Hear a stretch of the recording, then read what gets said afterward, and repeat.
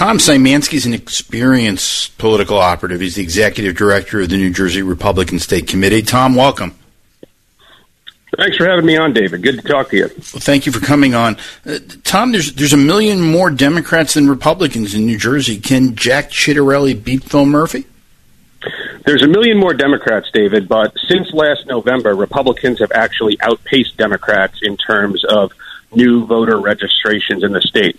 So granted, we do have an uphill climb. It always is being a Republican in New Jersey. But Jack Ciattarelli absolutely does have a shot because this election needs to be a referendum on Phil Murphy, and that's what it's going to be. And Phil Murphy wants to talk about anything and everything other than his record. He wants to talk about Donald Trump. He wants to talk about national politics. You're an old history junkie and a New Jersey political junkie, David. You know that we're one of only two states in the union with gubernatorial elections this year and not in federal cycles because the framers of our modern-day Constitution wanted the voters to be able to decide on state-specific issues and pay full attention to it. So pay full attention to the fact that Phil Murphy ignored guidance and put COVID-positive patients in nursing homes, which led to the deaths of 8,000 people. Pay attention to the fact that Phil Murphy enacted some of the largest tax increases out of any New Jersey governor.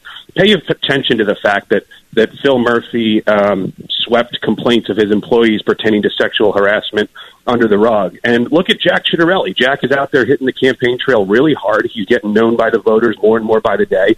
He's a small businessman, a job creator, everyday guy, as opposed to Phil Murphy, who's a wealthy, out-of-touch Goldman Sachs millionaire. And Jack Ciattarelli and Diane Allen are more in line with everyday New Jerseyans. So I think the more that we hear about these things, the more people are going to come our way, and they already are. And Tom, I watched Jack Ciattarelli's first TV ad this week. He used a clip that something Governor Murphy said in 2019. He said, "If you're a one-issue voter and taxes are your issue, we're probably not your state." You've seen more polling than I am. Are taxes the issue this year? I think taxes, affordability, and quality of life. I think it all kind of runs together. It's not just a question of taxes. Everybody who lives in New Jersey knows that we have some of the highest taxes in the state. So they need to ask themselves two questions, I think. Which candidate in this race, Phil Murphy or Jack Ciattarelli, is going to take that issue of lowering taxes and implementing systemic reforms in Trenton, which is severely broken, more seriously? I think the answer is Jack. But if you want to give Phil Murphy a fair shake, ask yourself, okay, we pay high taxes, but what kind of services do we get in return? Do we get a good bang for our buck here? And when you consider over the last 18 months that the New Jersey Department of Labor is completely broken beyond repair, the fact that Phil Murphy has refused to invest in infrastructure upgrades to that, and people who are out of work because of COVID have been forced to wait weeks and months to get their unemployment checks, people who are living paycheck to paycheck trying to put food on the table. That's not a good return on investment. Ask yourself if waiting for hours or days online at motor vehicle commission offices to do simple administrative items like renew your license or your registration, only to be turned away at the door after waiting online for hours. Ask yourself if you're getting a good return on your investment. As crime continues to tick up all throughout the state, particularly at the Jersey Shore where I live, David, and Phil Murphy doesn't want to blame his anti-law enforcement rhetoric on that uptick, but as we see public safety come more and more under attack in our state, ask if you're getting a good return on your high tax rate. But it seems to me, and I agree with you. I look at the history very strongly, and I've been watching gubernatorial campaigns in New Jersey for, I shouldn't admit it, 48 years. It seems that Republicans will go a little bit to the right to win the nomination, and then in New Jersey they move to the center for the general. But Jack Ciattarelli and Diane Allen, they've moved a little to the right, not a place where they've been through their careers. Is that the lane they need to take to win this election? I take issue with the premise just a little bit there, David, and I don't think that either Jack Ciattarelli or Diane Allen would shy away from the fact that they are conservative but common sense Republicans. But that being said, what we've seen happen since Senator Diane Allen was announced about 10 days ago as Jack Ciattarelli's lieutenant governor, is a systematic and coordinated attack against her from Phil Murphy and his disciples and their like-minded cohorts in the media. I exclude yourself from that, David. I think that you're a very fair person who throws balls and strikes. But if you look at what's been said about Diane Allen by the quote-unquote mainstream media in the last week, they're calling her radical and extreme for two statements that she made.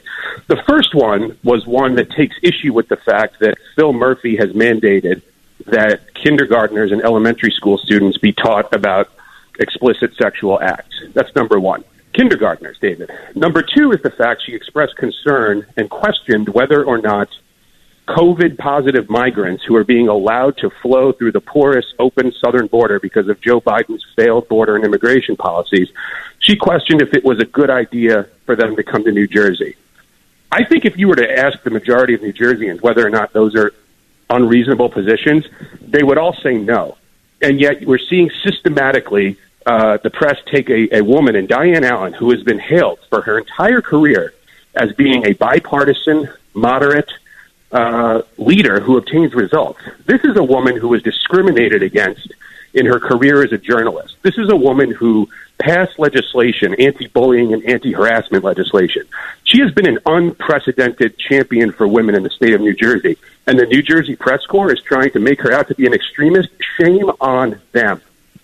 And I'm speaking with Tom Szymanski, Executive Director of the New Jersey Republican Party. I mean, I've been watching your tweets all week. You were really going at it with Democrats on every one of these issues.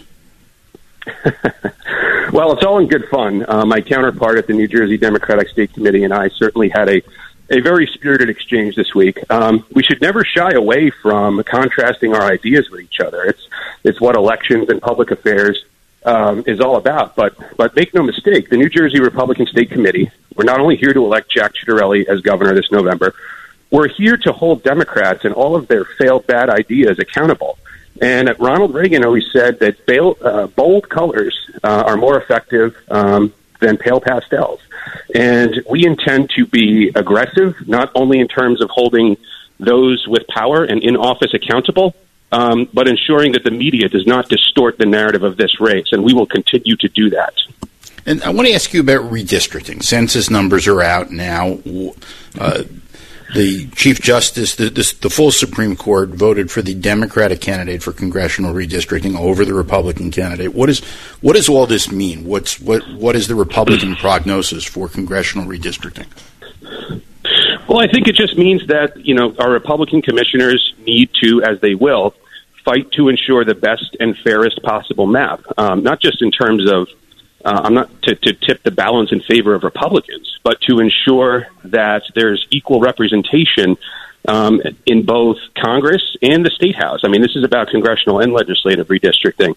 I mean, when you consider on the legislative side, and throughout the years, like take 2013, for example, 52% of voters cast a ballot for a Republican legislative candidate, only wound up with 40% of the seats, and it's gone down even since. The current split in the congressional delegation is 10 Democrats and 2 Republicans. And that's not the proportion with which New Jersey voters, either in 2020 or previously, voted to send people to Washington along party lines on. So, yeah, but in fairness, that was a Republican map, the one that you're in right now. That was designed to keep 4 more Republican seats. It was a Republican map. What I'm saying is that these are redrawn every 10 years to ensure that the districts are in perpetuity remaining as competitive and fair as possible. And I think that now Republican commissioners can and will put forward a fair map to ensure that balance is restored here. And I think that when you consider that there's folks like Congressman Tom Malinowski out there who have perpetually broken federal law by failing to disclose shady stock trades made during the pandemic, we're going to have some really, really competitive, tough races out there next November 2022. We're going to win some seats back either way. And this is the anticipated rematch between Tom Ken Jr. and Tom Malinowski. Is that the number one Republican target in New Jersey?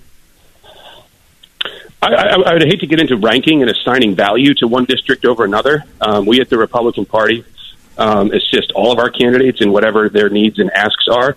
But I think if you're looking at all of the districts and past performance as well as, future potential matchups, I think it's hard to look at the 7th Congressional District of New Jersey and not say that that's a real opportunity to send Tom Malinowski packing. And what about other districts? Andy Kim, Josh Gottheimer, Mikey Sherrill. Are you looking at trying to make those districts more competitive? I think a number of districts need to and will get more competitive. I mean, I'm like you, David. I'm kind of a numbers geek and a math nerd a little bit, and I was looking at some of the municipal level census data, as well as data that's come in from some other sources. And if you look at districts like 3, 5, 7, 11, which are all currently held by Democratic representatives, the way that the census data is now, the partisan voting index puts all of those districts at either Republican +2 or Democrat +2. So you've got 4 of the 12 districts in New Jersey here that are very, very close to center and only a few points away from each other in terms of their partisanship. So we're going to have a number of competitive races, and we're going to fight hard in every single one of them and win seats back. And fire Nancy Pelosi as House Speaker for once and for all. Well, look, I'm sure. I mean, this is one thing we're all going to agree on, Democrats and Republicans. It's one of the reasons we all love New Jersey. Is it's always exciting and it's always competitive. Tom Szymanski, Executive Director of the New Jersey Republican State Committee. Thank you for joining me today. David, keep up the great work. Thanks for having me on. Thank you very much.